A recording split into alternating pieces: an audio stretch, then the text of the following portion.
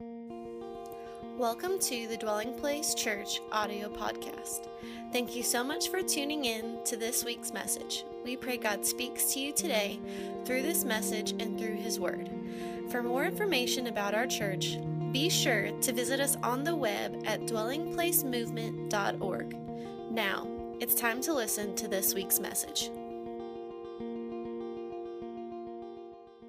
If you have a Bible, can you turn with me in the book of Luke, chapter 19? And if you can also access our digital sermon card via the YouVersion app, and you can follow us along. So Luke chapter 19, verses 1 and 10. Jesus entered Jericho and was passing through. A man was there by the name of Zacchaeus. He was a chief tax collector and was wealthy. He wanted to see who Jesus was, but because he was short, he could not see over the crowd. So he ran ahead and climbed a sycamore fig tree to see him, since Jesus was passing that way. When Jesus reached the spot, he looked up and said to him, "Zacchaeus, come down immediately. I must stay at your house today." So he came down at once and welcomed him gladly. All the people saw this and began to mutter, "He has gone to the guest of a sinner." But Zacchaeus stood up and said to the Lord, "Look, Lord, here and now I give half of my possessions to the poor, and if I have cheated anybody out of anything, I will pay back 4 times the amount." Jesus said to him, "Today salvation has come to this house, because this man too is a son of Abraham. For the Son of Man came to seek and to save the lost." Praise Jesus.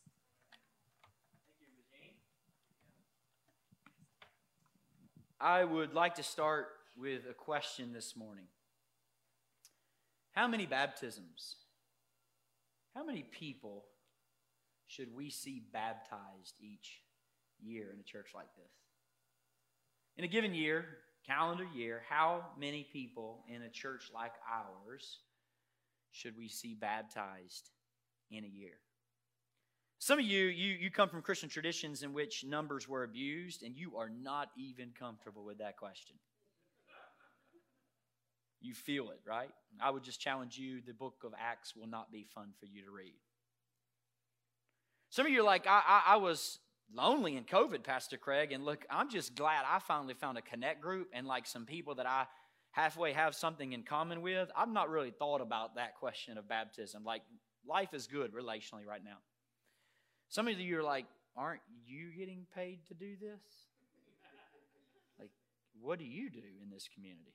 Like, you're the professional Christian. Whose job is it? Some of you are like, I'm not really sure, but I love the prayer culture, man. Like, woo, Tuesday nights, I can't find another church that does all-night prayer. Like, I'm loving some prayer culture. So you're like, I don't know really if I thought about the baptisms, but growth phases?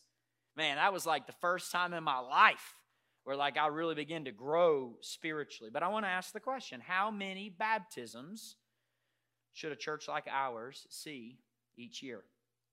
So Jesus, in what he calls the Great Commission text, this series we've called Missions March, the With God Life. The with God is because we are in a co-mission.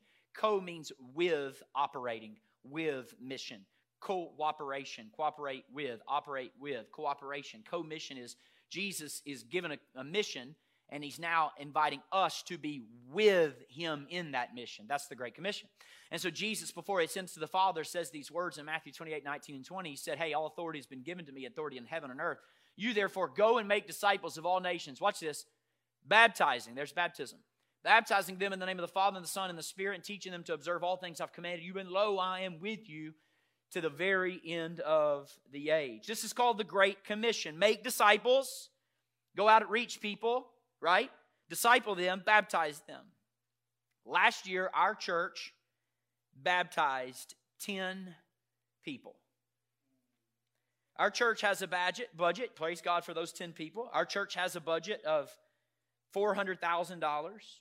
Each week, hundreds of people download these messages. There were 1,300 listens in the last 7 days on our podcast.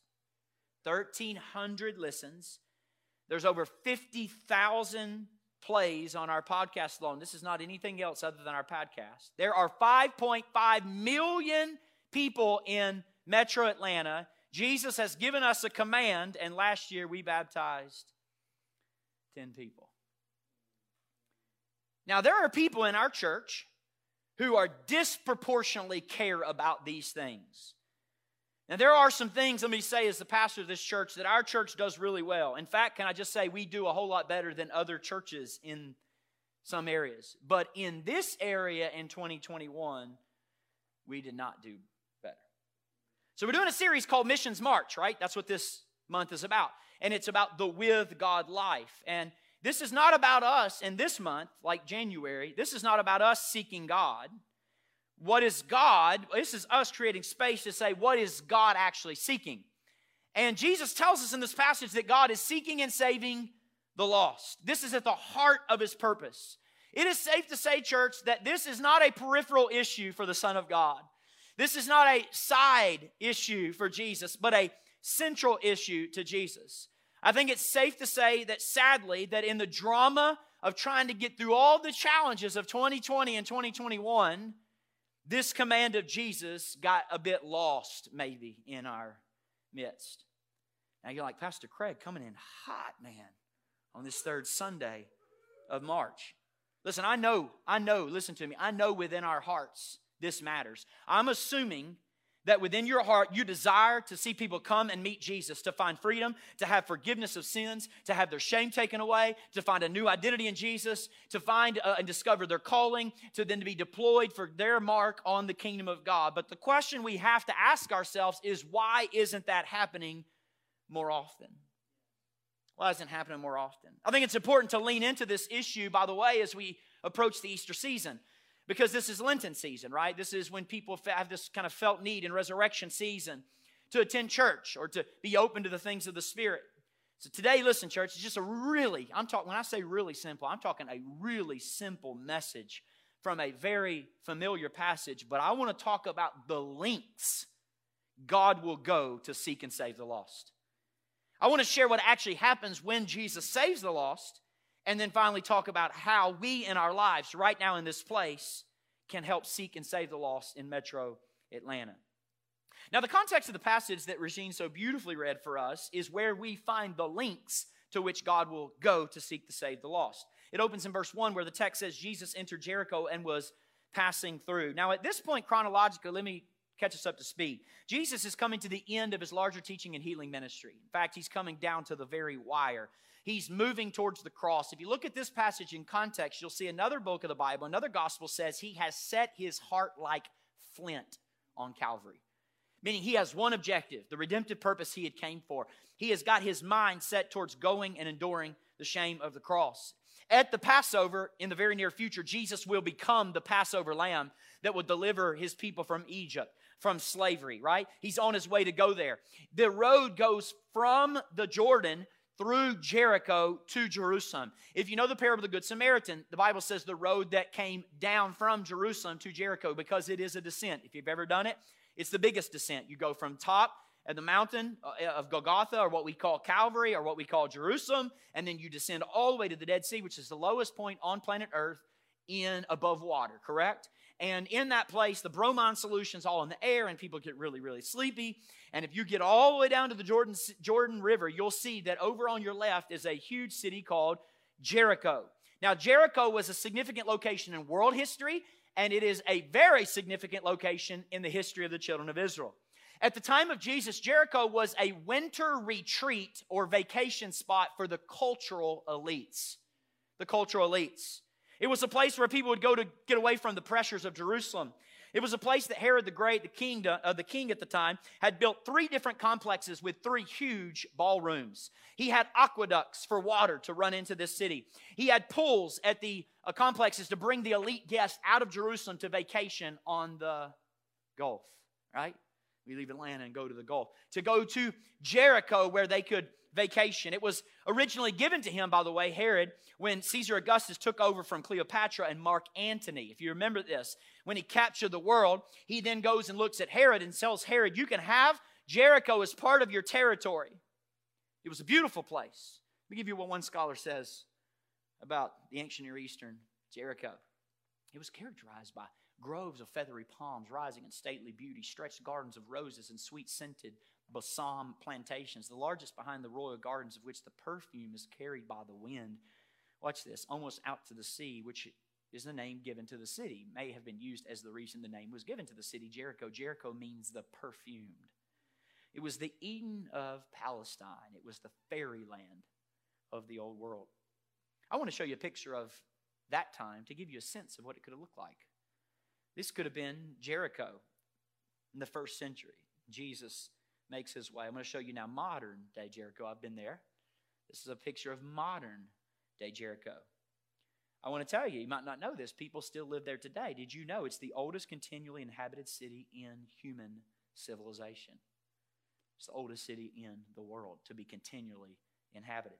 It has a rich history because it's a trade route that leads into Jerusalem. Now, as a vacation spot for the wealthy that were associated with King Herod, watch this, there were 12,000 priests that were stationed in Jericho so they could go in and out of Jerusalem on duty.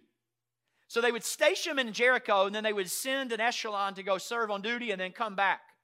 It's a beautiful place. Now here comes Jesus into the city. Now when he came in, he would have had a crowd of religious tourists who were coming up to celebrate Passover. Do you feel the tension? This is one of the larger events in all of Jewish history. There's swollen crowds everywhere. Jesus is making his way into the city. He's going through the city because he's got his face set like flint to go to Jerusalem. Jesus is coming for a showdown. Can you slice the tension with a butter knife? The crowds are huge. They're wondering, who is this miracle worker? What's he going to do when he makes his way into the city with all the cultural elites? The 12,000 priests. People are asking, hey, I heard through the grapevine Jesus is coming to town next week. I wonder what happened. And the text tells us that the intention of Jesus in that huge city of priests and elites really comes down to one man. Verse 2 tells us that Zacchaeus was a wealthy man and a tax collector. Two things you need to know about Zacchaeus. He was wealthy and he was a tax collector. He had a lot of money and he was a tax collector. Now hear me, Herod had built the majority of his buildings through horrific taxation. He would literally be usurped and thrown over in today's world, okay? He was known worldwide as the most aggressive builder who robbed his people to do the buildings. In fact, at the same time that this gospel was written, there's a group of people in leadership that went and appealed to Caesar, and they said to Caesar, you need to get involved with Herod because his taxation is bankrupting our entire nation. Very, very, very heavy taxation. So the Jewish community hated Roman oppression, and they really hated tax collectors. They couldn't stand. In fact, it was forbidden. Listen, a Jewish person could not become a tax collector. If you became a tax collector, you were removed from synagogue life. So good luck on your Jewish route anymore. You couldn't go to the synagogue. You couldn't be a part of the synagogue. You couldn't engage in worship at the synagogue if you were a Jew that became a tax collector. So here you have Zacchaeus, who's not just a tax collector. He is a chief tax collector. This is a multi-level triangle, pyramid, marketing level tax collector with a hierarchy of oppression where people underneath him, and Zacchaeus, would have made money off of each layer underneath him. He would have pulled more and pulled more and pulled more and extracted more money from the people that were underneath him. What's the fruit of it all? He was sitting at the top of a system that extracted wealth against the commandments of God, against what God said to do to people. And yet, even in the midst of this, he's profiting personally from the oppression of Jews. Now, the elites would have loved him. Elites helped him. I mean, he helped the elites to make their money, but the people hated him because he betrayed God's people. And the text tells us the second thing. Third thing, he was wealthy, a tax collector, and he was short.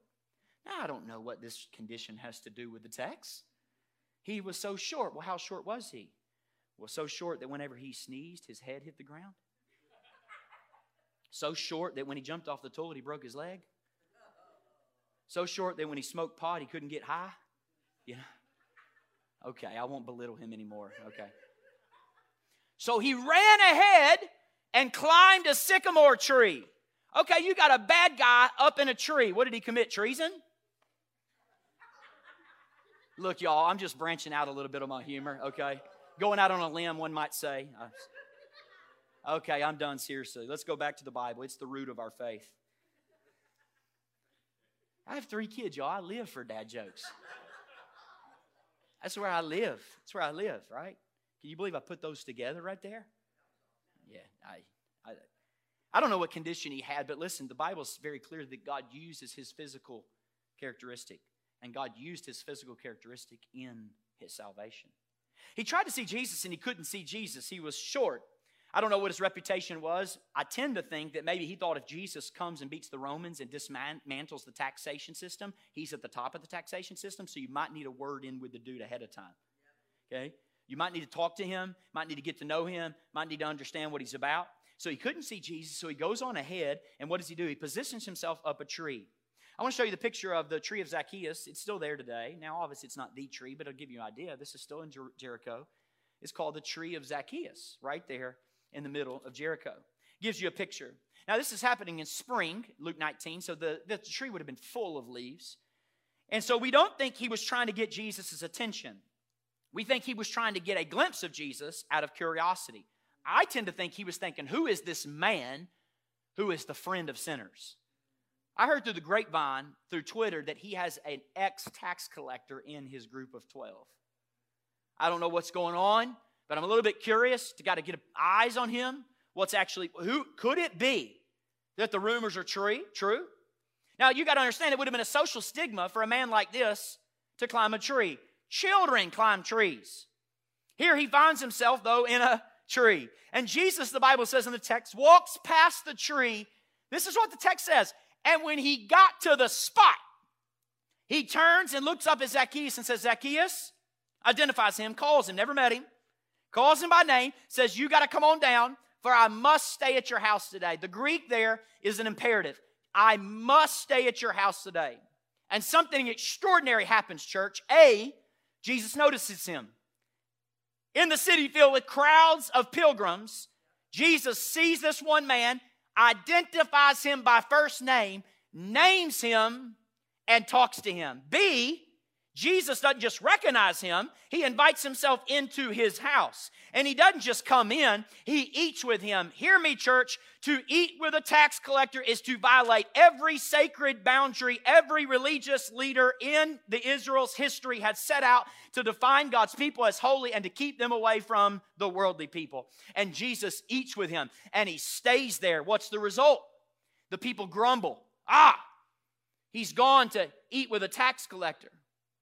Now, many of us, we're very familiar with this passage, so what happens is we trivialize this passage. So let me do something. I'm going to tell you a story that can hopefully, in modern context, let you feel the weight of what just happened in Luke 19. I've heard it put this way before. Imagine a guy named John. John is an enormous hedge fund manager. Dude's immoral in his ethics. He's very immoral in his financial dealings. In fact, in his financial dealings, it helped to trigger much of what happened in the 2008 economic collapse. There are rumors that John abuses drugs. He certainly has been laundering money. It's just now come out in the Atlanta Journal-Constitution that he's alienated from his family. We started hearing rumors of sex abuse with underage girls at nightclubs down in Atlanta. He's been there. He's doing stuff that you just cannot do, especially as a high-functioning citizen. He's rotating through live-in girlfriends. He lives in a big mansion in Midtown. He's been there for about 2 decades. I'll give you a picture of him just so you can kind of think about who this person is. You got that picture of John real quick? This is John, okay? So, all right, you can take that back down. I just had to do that, okay? So John lives in Midtown in this big old mansion, right? And he's a ton of money. He's totally disconnected. He's hated by almost everyone. When he goes into town, some people love him because he helped them get rich, but most people swear against him for the financial damage he did to them and did to the poor and needy in 2008. So an article got released about him in the Atlanta Journal-Constitution. But here's the thing. John grew up in church. He knows the stories. He knows about God. He just lost his way. Strangely enough, Pope Francis of the Catholic Church is coming to Atlanta. He's doing a tour, and he's got a meeting with the World Council of Churches. Much to our surprise, for whatever reason, he's traveling through, and something stirs in John's heart. He gets wind of it. Something stirs in his heart about his childhood faith, and so he goes downtown, but he puts a hoodie on because he doesn't want to be recognized. So he puts a hoodie on, and he gets downtown in the midst of the crowds, and he doesn't want to be known, but he realizes his best chance to get a glimpse of Pope Francis is at Olympic Park, Centennial Olympic Park. He knows there's a big grassy area in front of the World of Coke before you get into the aquarium, and he thinks, you know what? This is the pathway of the popes. You know what? I'm going to get there. So he gets down there. There's large crowds everywhere. Now there's a problem. John's 5'4".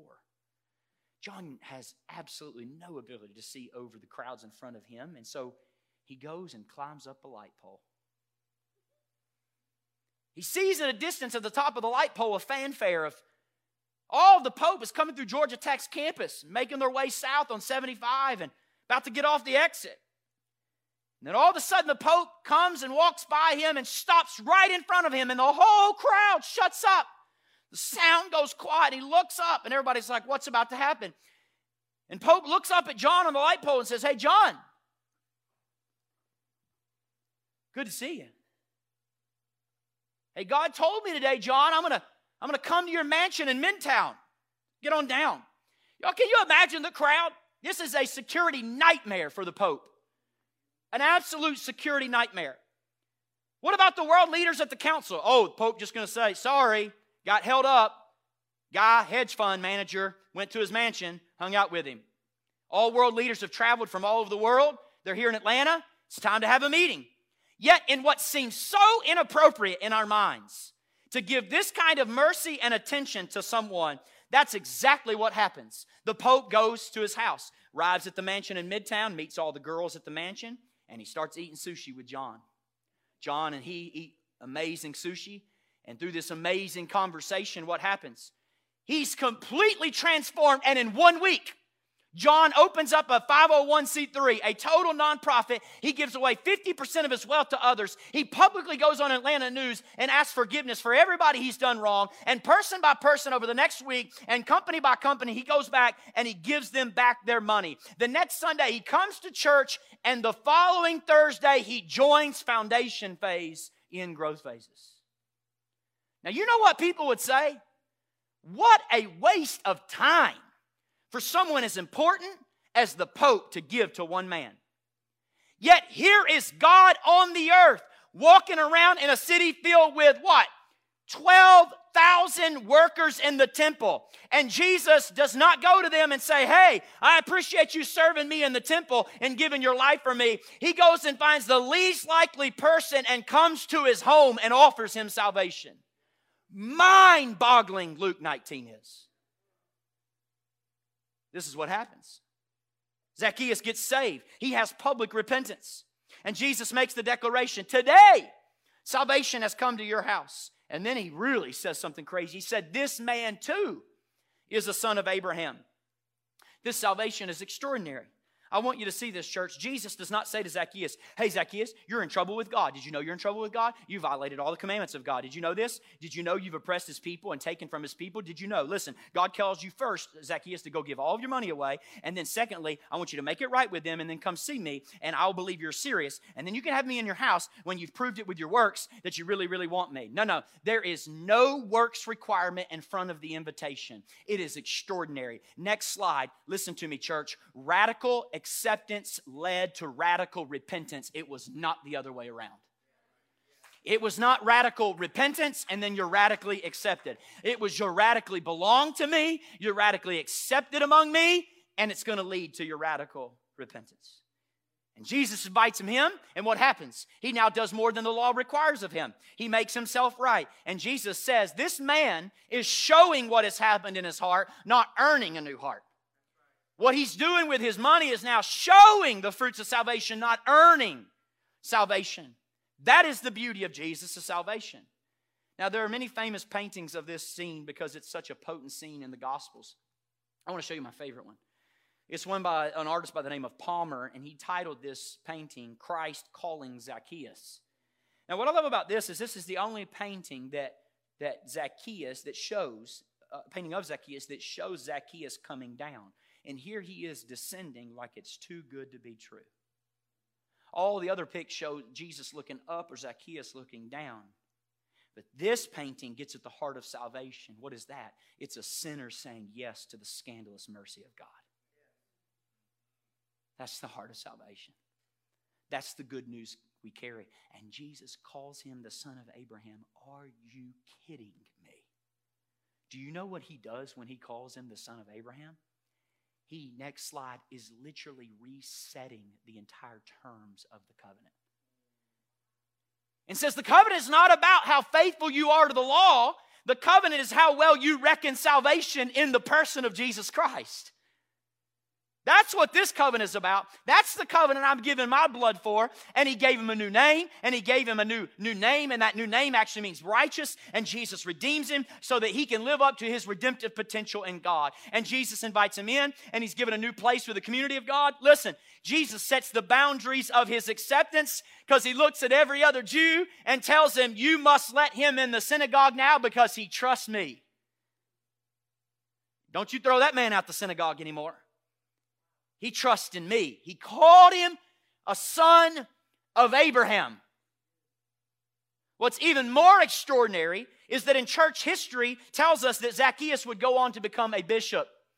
He would be one of the most faithful bishops in the first century. God would take a notorious sinner, tax collector, make him a significant leader to be replaced only by Cornelius as the next bishop, who is also an outsider in the second Gentile convert in Acts 10. Y'all, salvation is radical.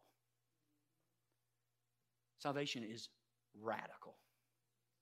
It is by grace, not by works. God simply says, respond, and in doing so, give your life to me, and in doing so, you get a new identity, you get a new standing, you get a new future, you get a new inheritance. Who else in the world offers salvation like that? No one. I want to say to you today, I don't know how you got here today. I don't know why you're here today, but I'm glad you did. And I don't know your story of every person in this room today, and I don't know every challenge you're facing today, but out of all places in human history and all times in human history, God has you here this morning while we're talking about this man's salvation because God sees you too in the middle of Atlanta, and he offers you salvation today. And all you have to say is, come on in. Come on in. I respond to your grace. Maybe you're not up a tree. But maybe you're staying up late at night watching YouTube debates, trying to determine whether this Jesus thing really is real or not. Maybe you're reading books. Can I tell you what God would say to you today? Jesus is saying to you, would you come down from your place and tree of interest and observation and come to intimacy and relationship today? Will you let Jesus in? What will you do with Jesus today? And Jesus finds the one sinner, and he welcomes him in and does not meet with the 12,000 priests in the city. Y'all, this shows us how far God will go.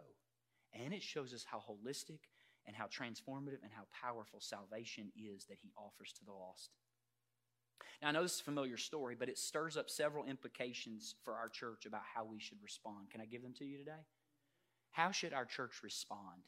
Number one, we as a church have to reclaim the heart of Jesus that we somehow lost in 2020 or 2021 for those who don't yet know him. We have to reclaim the heart of Jesus for people who don't yet know him. Jesus is still seeking and saving the lost. Are we? Are you? Now, I've been a pastor for over 15 years now. I want to be frank with you. People come into churches and people leave churches all the time for all kinds of different reasons. Some of that is what we call the natural transience of a place. Some leave, some stay. I want you to hear me, church. Some people leave because they develop theological traditions or convictions or ethical convictions that are different from our church. And honestly, can I just say to you, I can respect that. I can respect that. But I want to tell you this. That's not why most people leave churches in my experience. I've had people over the last 7 years leave our church over worship style. I've had people leave our church over small groups. I've had people leave our church over kids ministry. I've had people leave our church over the size of our rooms of kids ministry. I've had people leave our church over women preaching here. I've had people leave our church over how long I preach. I've had people leave our church over how long Pastor Chad preaches. I've had people leave our church over everything. But can I tell you something real quick? not once in pastoring in 15 years has anybody ever come to me and say, I'm leaving your church because not enough people are coming to Jesus. Not once, never has that happened. Now, I want you to think about that. When we are talking about our preferences for why we do not commit to a church, not one time has anyone said to me, I'm leaving the church because you didn't love the lost like Jesus does. That tells me that the entire evangelical Christian system in America has been so overtaken by preferences and consumerism that it's not even in the typical person's mind whether the church should be effective in the mission of winning Jesus or people to Jesus or not. It doesn't even enter in our minds as the top 5 reasons of why we should stay or leave a church, because we are that consumeristic. We are that preferential driven in our church options. It doesn't even come into our minds that we should be faithful to seek and save the lost, to go after people who are far from God. And this is what Jesus said in Luke 15, verse 7. He says very clearly, I tell you that in the same way there will be more rejoicing in heaven over one sinner who repents than over 99 righteous people who do not need to repent. It doesn't say people who just show up at events. It says people who really repent. People who literally have a life-changing encounter with the grace of God in Christ. And you know what I thought this week, church? This is what I thought. I don't want to be a church. And God looks at us and says, man, I love you guys in your prayer culture. People in growth. So I want to call us unapologetically this March, both corporately and individually, to consciously, it's conscious, reposition our lives in alignment with the mission of Jesus in 2022. I want to show you something that has been very helpful to me. It's by a missiologist named Christopher Wright, and he writes and shares something called the missional continuum. I'd like to show it in a visual because I hope it hits you fresh. It certainly did me. It's a very simple idea called the redemptive edge. It basically says all of us today tend to, by design or by default, position our lives somewhere along this missional continuum. And what happens is once we're there about a month, we start to get comfortable, and that's where we live from. So on one side is a place of comfort, then on the other side is Jesus for a moment. The ministry of Jesus, when you look at it, remarkable ministry happens in the place of criticism and darkness. You'll be amazed. Can I list a few of them? I don't have time to give you them. Okay, think of criticism. He was sketchy disciples. He had rules in religion. He's found with a woman in adultery. Everybody leaves but him and the woman. What about the place of darkness? He goes to Samaria. Don't you dare go to those half-breeds, John 4. Don't you go to that place of darkness. The demoniac in the region of the Decapolis, or what we call the region of the Gerasenes, where he liberates the man. The Great Commission. Where's your boy Zach? Where's your boy Zacchaeus? He's in darkness. No one in Jericho said, oh, let me think. Who would be most open to salvation today? Oh, Zacchaeus. Yet Jesus always had a knack to go meet people in the darkness. To seek and save the lost from the darkness. Now, let me show you something. This next slide is what happens when you just let life happen to you. Okay? If you're not conscious of it. Look at me, church. When you let the modern Western American church offer you and desires are met for you and your family by programming and what you need out of a church and what you think you need, you live right there. That's where you'll set your life. And listen to me, church. You'll set your life not because you're bad, but because there is a conspiracy to evangelistic mediocrity in the world. Everything is trying to get you out of witnessing and sharing the gospel. So it will cause you to settle. Here's what I want you to see. Barely, if any, of Jesus' ministry happens here. It doesn't happen between comfort and caution. So if my life is comfortable and cautious,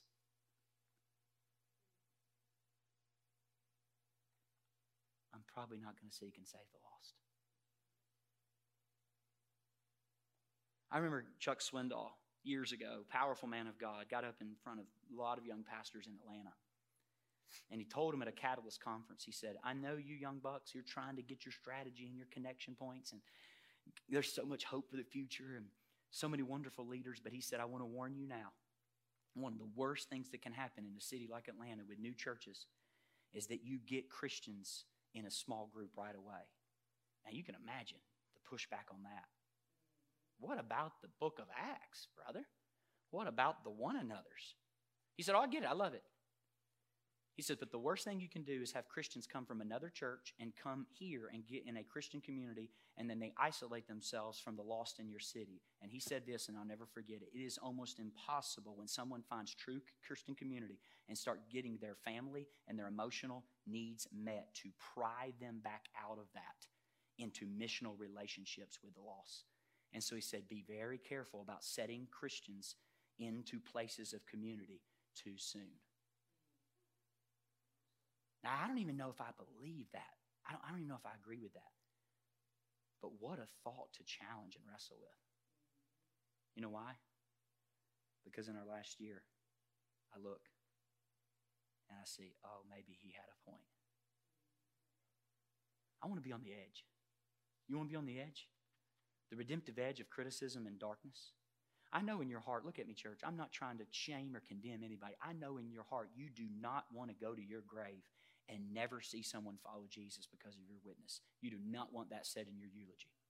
I know there are people you care about. I know there are people that you ache to see them follow Jesus. And this is the year I'm calling us to reposition ourselves to do something with that. I love this great quote from Mother Teresa. Would you hear it with me? She said, may God break your heart so completely that the whole world falls into it. Wow. You know why we need the whole world to fall in our heart? Because that's the size of love God has. And the gravity, y'all, listen to me, church, the gravity of selfishness is so strong in America that, listen, unless that love for the world fills our hearts won't ever be broken, and we'll never have time for lost people.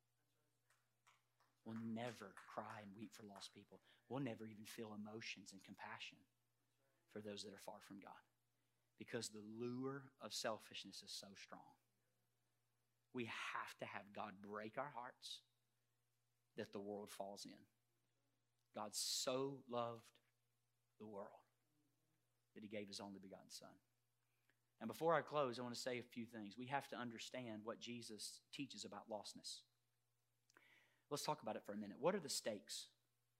Now, sometimes we think, oh, I think most people are happy apart from God. Can I just say, most people aren't happy, period? Not at nighttime.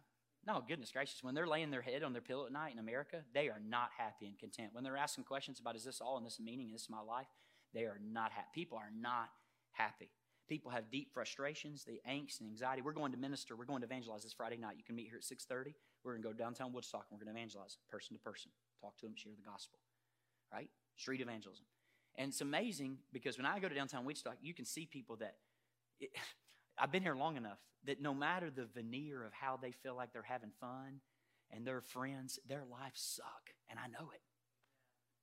That's why I can't be convinced of it otherwise, right? Underneath all of that veneer is anxiety and brokenness in their marriages and brokenness with their kids and all kinds of fear and all kinds of worry about the future and all kinds of uncertainty.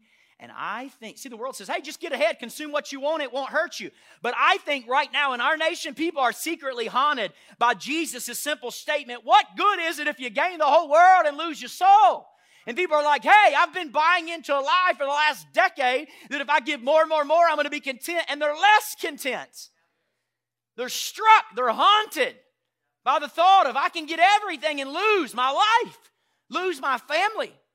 So people may often look happy, but they're miserable. So we must not look at people and fall into one or two traps. Let me give you the two traps we fall in. Here's the first trap. We think, oh, they're fine. They're good. Here's the second trap. They won't ever be interested in salvation. Now look, if we fall into the first trap, they're good, here's what we'll do.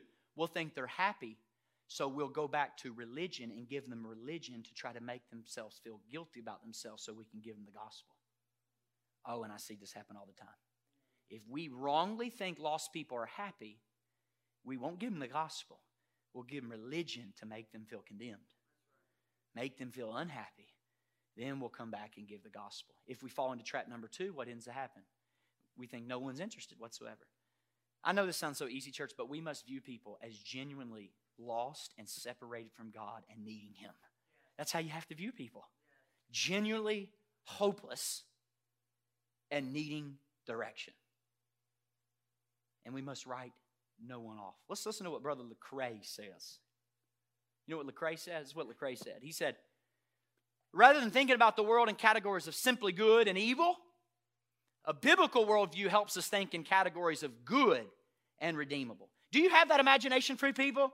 Do you think, hey, I wonder who you could be in the kingdom of God if Jesus redeemed your story? Do you walk through your workplace and look at somebody and say, I wonder who could they be in the kingdom of God if God redeemed their story and granted them salvation and forgave their sins and gave them a new identity and set them on a crash course with the collision of their destiny and found their giftedness and were deployed for the kingdom? Who could they be in their redemptive potential? Who could they be? So there's a growing study about evangelism in America by a research agency called Barna. If you're not familiar with Barna, Barna is the premier Christian research organization in America. I want to tell you what Barna has just released. This is what Barna said. Almost all practicing Christians believe that part of their faith means being a witness about Jesus. 95 to 97% say all age groups we need to share Jesus. And that the best thing that could ever happen to someone is for them to know Jesus. 94 to 97% of practicing Christians in America say that. Then, next point.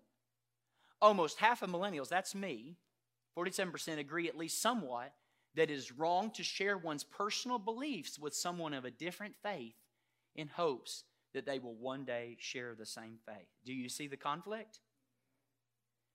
100% of people say, oh, best thing happened is share your faith, except it's wrong to do it.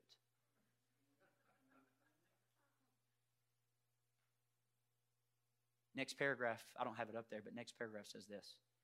They say millennials and Gen Zers, that's 12 years old, 13 years old to 38 years old.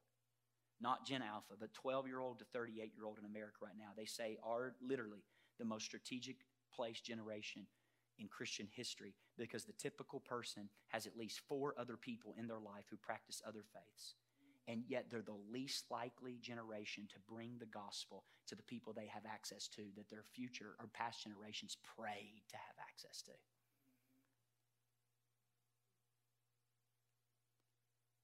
Here's what I want you to understand. You are believing a lie if you don't think people are trying to convert people to their thing. Every Muslim I have ever met tried to convince me to be a Muslim. Every Muslim I've ever talked to tried to convince me that the Quran is greater than the Bible. Advertisers every day are trying to convert your interest into sales for their tunnel. Politicians are by the moment trying to convert you to their political party. Everybody is trying to convert you. The question is not, do we live in an age of conversion? The question is it good news? And what happens when you do convert to it? And the gospel, church, is good news. And here's what we bring to the table that no other world religion brings to the table. And it also answers the cry of the human heart. Here's the 2 core things we bring to the table no one else brings to the table. Number 1, we bring to the core table or the table the core idea of the beauty of humanity. People are beautiful, are they not? Sometimes I just step back and look at people, and I'm thinking, how beautiful are people? How awesome are people? I mean, how complex and intricate and amazing are people? How amazing are you people? How much does my heart feel for you people? How grateful am I when I ponder and I think about the beauty of what God is building together in this tapestry, in this fellowship? People are beautiful. People are made in the image of God, folks. No matter how messed up they are, every human on the planet has intrinsic dignity and value and is worthy of the utmost respect and value because they're made in the image of Almighty God. We get that. But the second thing Christianity brings to the table is also the brokenness of humanity. Which means there are parts of us where, listen, we do things that produce profound regret and shame. And we can't live up to our possibilities. So watch this, ready? Some religions tell you about the beauty and ignore the brokenness. Several religions tell you about the brokenness and ignore the beauty. It is only Jesus. In fact, church, I defy you to go find me another world religion leader other than Jesus who literally looks at people and says, even though you are broken, I see your beauty and I will save you. There's no one like Jesus. That's what we bring to the table and sharing the gospel with people that are hurting. The beauty of their life and yet the brokenness of their life. And the recognition that we have the answer to the satisfaction that's the deepest satisfaction and contentment in their hearts. The Bible says that the harvest is plentiful, but the workers are few. Look at me, church. I have a conviction that God will arrange history around faithful harvesters. There is no harvest problem. There is a worker problem. Jesus' prayer in heaven this morning is not for the lost. His prayer is for more people in Cherokee County to care and get involved.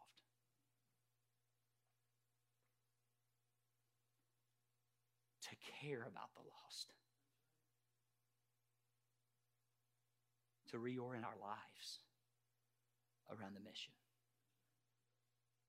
Dawson Trotman, he founded the Navigators, if you're familiar with them. He tells a story that always haunts me. As a young man, he made a vow to God, and he said, I will never put my head on a pillow at night without at least sharing Jesus with one person every day for the rest of my life. Some of you are like, oh, that's legalism. I'm like, hey, what's your freedom producing?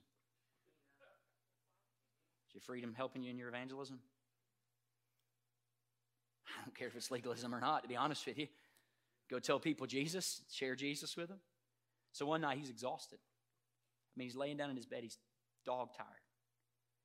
And the Holy Spirit says, Dawson, you didn't tell anybody about Jesus today. He says, oh my gosh. He tells the story of getting up out of bed and putting his clothes back on. He just goes out and walks into the street. Starts walking around the city. He bumps into a man. The man, you could see, is disheveled and something's wrong with him. He said, excuse me, sir, what are you doing here? The man said, my heart's been wrestling for weeks. I've been wrestling just in my heart about it's asking even myself, is there a God? And is there purpose in life? And is there meaning in life? And I'm experiencing pain that I never really asked for. And Dawson looks at him and he says, boy, do I have good news for you. Are there people in Atlanta last night going to bed saying, does anybody see me? And is there a God? And if he's there, does he care? Boy, do we have good news for them. Here's our call. Next slide, we have to be willing to pray for the lost, pray for laborers, and pray for divine encounters. To position yourself as someone that God can use and direct people to. Church, will you pray this year? Will you pray? Craig, who should I pray for? Do you ever get a burden for someone in your heart that you just cannot escape? You meet them one time. Right? You know what I'm talking about? You meet them. And God just gives you this kind of overwhelming burden, right? It's like a true mantle to pray and intercede for them. So I'm going to tell you a quick story. Come on, Jesse. I'll tell you a quick story. My wife and I, before we moved here to Plant, we pastored a church, a young adult ministry, high school young adult ministry called Elevation in Cleveland, Tennessee.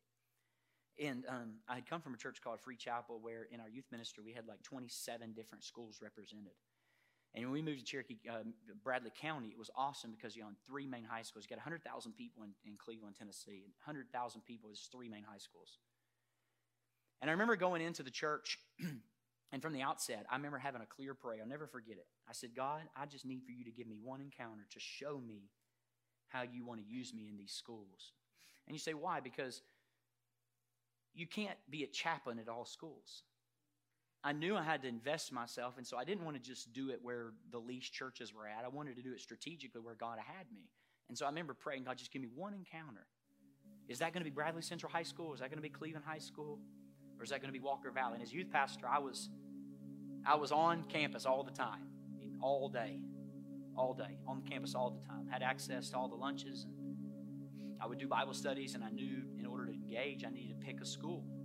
So a couple of weeks passed, and it was the third Wednesday in September, and it was called Seed at the Pole. This is a Protestant movement where teenagers from around the United States will meet 1 hour before school on a Wednesday morning to pray at their flagpole for their classmates. And being a youth pastor, I had students at all 3 schools, and I'm thinking, this is going to be a challenge. How do I get to all 3 schools to see all my kids leading, right? Because I want them to be proud as pie and take a video of them and send it to their mom and dad that they're praying and leading their classmates and stuff, right? And so I go to the first school, Bradley Central, and I get there about 6:50 in the morning, and we have some of our students leading, and they're leading prayer. Awesome. Hop in the truck, get over to Cleveland High School, and Cleveland High School, they're out at the football field, and they're praying, and a couple of our students are out there leading on the mic and leading prayer, take a video. I think, okay, now is the hard choice. I got to get back on 75, go way up to exit 27, get to Walker Valley before this ends. Hightailing up there. I pull into Walker Valley, and Walker Valley is a school that, imagine the stage is the school. I had a half-moon wraparound like this, and in the middle of that, and this is the car line, that half-moon wraparound, the center part there was grassy area with a flagpole right in front. And so I got there, and I walked up into the grass area, and there was about 100 students in that half-moon shape, all facing away from the school to the pole. And they're praying. They have an AVL set up. They got a PA system up there. Some of our kids are leading worship and guitar, and they're praying. And I'm just standing there, just proud and excited for these students. So it comes to the end, and they said, hey, let's going to take the last 5 minutes, and we're going to all gather at the flagpole and face the school. So we're going to leave our little half-moon, go up to the flagpole, face the school. We're going to pray for our school. And so they all get up next to the flagpole, and they turn, and I didn't want to stand right here like with them staring, in the line of sight of the school, so I stepped over here too in the grass. And this one young man got off the bus, and these kids had been sheepishly looking like, what is going on? Because they never seen prayer. Like, what is happening here? And so this one young man gets off the bus, and he's looking over, and instead of going to the front door, he goes over to the front steps of the school, and he leans up his shoulder against the brick column, and he puts his head down. And it wasn't like I was in the Spirit on the Lord's Day. I wasn't even seeking out an opportunity, but I'm standing here in the grass, and I'll never forget to this day, I looked over at him. As soon as I saw him, the Lord said instantly, I want you to walk over to that young man and tell him exactly what I tell you to tell him. I said, okay, cool. I'm like, okay, God, what do you want me to tell him? And he tells me. So I go over to him.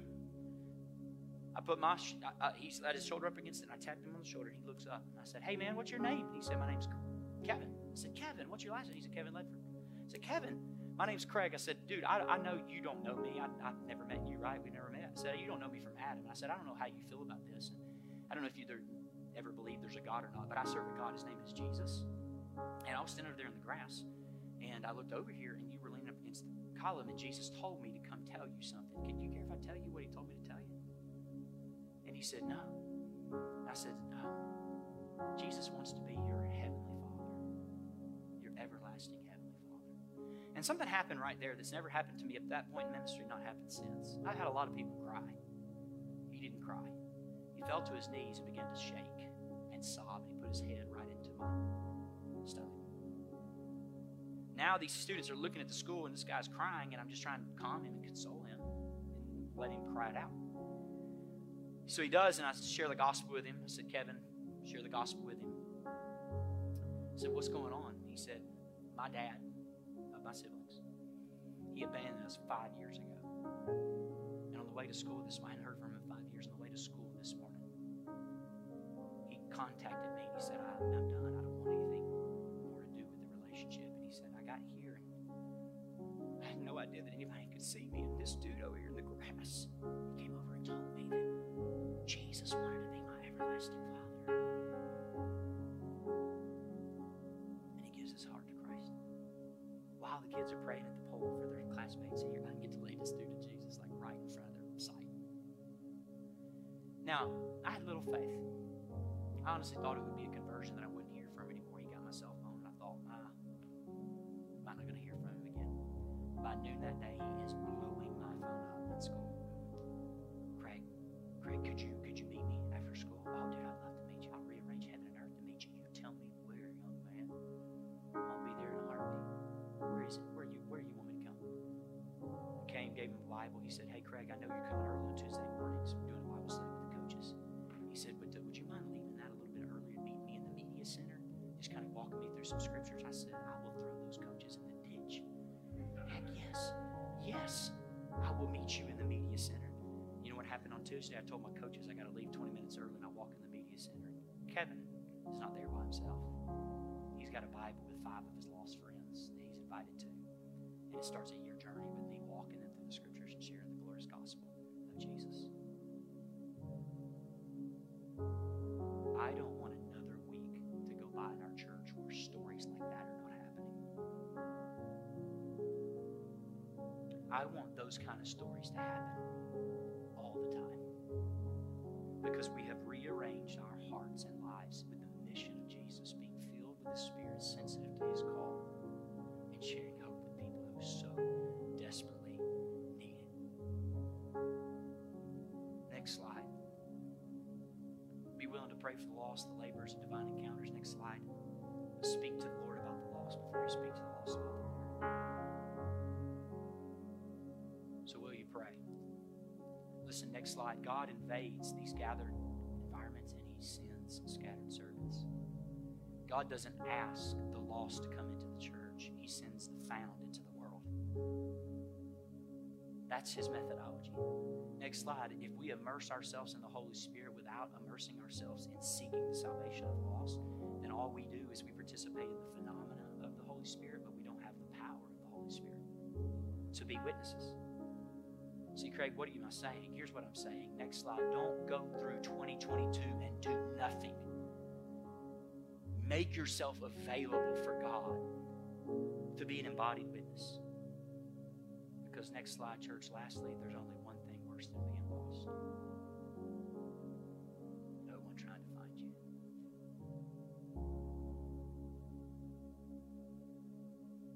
No one trying to seek you. No one coming after you. So I ask the question, how many baptisms should a church like ours see each year? Can I give you an answer? More than 10. More than 10. We're going to celebrate those 10? Yeah. Heaven rejoices over one. We got 5.5 million people around us. More than 10. To open our hearts. So 2 weeks ago, we took the family to Great Wolf Lodge. It was the homeschooling week, so you got a deal. My kids love the Great Wolf Lodge. We've had something happen to us that's never happened. Many of you haven't heard the story yet because I haven't shared it yet. Meredith hasn't shared it yet. We were at Great Wolf Lodge. It was the second night I met up. One of our core values for this year is to meet back up with old friends. That's what we said in December, so I called an old friend in January and said, hey, let's get together more. He's my college roommate. Get our families together more. And so we took off for 3 days to Great Wolf Lodge. The kids getting to play together. Never met each other, but the kids are playing. Each night at Great Wolf Lodge, they have these activities. Down in the main lobby, they have PJ dance party at 9 o'clock. And it is legit. It is absolutely legit. I mean, parents are out there more than the kids, you know. I'm like, if you throw in some 90s, we're going to be out there, right? And so we get back from a hibachi place where we took the kids out to eat, and we're coming back. We're like, hurry, we got to get in. It's about to be the dance party. And so Meredith and I come into the far end lobby, and it's me, Meredith, Knox, Marley, and Harper, and we walk, and Meredith says, I'm going to stop at Ben and Jerry's real quick, but I want you to take the kids on. And Marley's like leading. She is a dance fanatic. She's like, come on, Dad, I can't wait anymore. I want to get up to the front. I got to see where the people are to dance. And it's packed. It's a huge lobby, packed people. And so I'm like, okay, come on. So Marley, come on, I'm followed. Come on, Knox, just go. Just come on. You know, Marley, slow down, Marley, slow down. I can't see, you know. And Knox and Harper kind of falling behind. And we get over there too, and I stand off to the side. And I said, Marley, go on in there. I said, go on in there. I'm going to keep my eyes on you. I'm going to get a good eye of where you're at. Knox wants to stay with me. He ain't getting involved in no dance party. He's a 6th grader, right? And so I look, and Harper's like, oh, I want to go back to Mom. You know, I want to be back with Mom where she's at. And I said, no, you have to stay right here. And I turned to look again, and I turn, and Harper says, okay, I'll go ahead and go inside. I'll follow Sister. So she gets right in, starts squeezing through. About 30 seconds pass, and I look, and I see Marley dancing, and there is no Harper. I'm like, okay, this is a little bit crazy, okay? This is a little bit crazy. So I started feeling the panic. So it got in the bottom of my gut, and I can't get a hold of Meredith over there. And so I called Matt and his friends. I said, y'all get to the front door, lock the entire front door. I want you to create a barrier there of anything that can happen. Someone go out this side. And Meredith comes back, and I said to her, hey, I don't know. I have no idea where Harper is. We can't find her. So Meredith and I go on a search and rescue mission. We literally, there's dancing going around us. There is all kinds of all kinds of music going around, and we are one-track mind. I'm looking, I'm like, Meredith, you hit that side, I hit this side. We're going, and finally, 5 minutes into it, we can't find her anywhere. We cannot find her anywhere. Now, Marley comes back over. She realizes Harper's not there. She's crying. She's inconsolable. Knox, the older brother. Oh, gosh, he just took it on. He's like looking for his sister. And thankfully, Harper has been trained really well. She got lost. You know what she did? She went way over to the main desk of the check-in, walked behind it, and got a person. Told him, my name's Harper Muslow. The party's over. And Meredith thankfully went over there and got her. We hugged her. This is a long time. I've never had this happen as a parent. And while I'm searching through those hallways, the Lord just speaks to me and says, this is how I search after my kids. This is how I go after my kids. Are you doing that, Craig?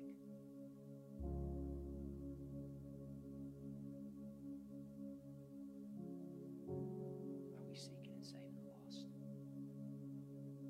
Or are we comfortable and cautious? May this be a year.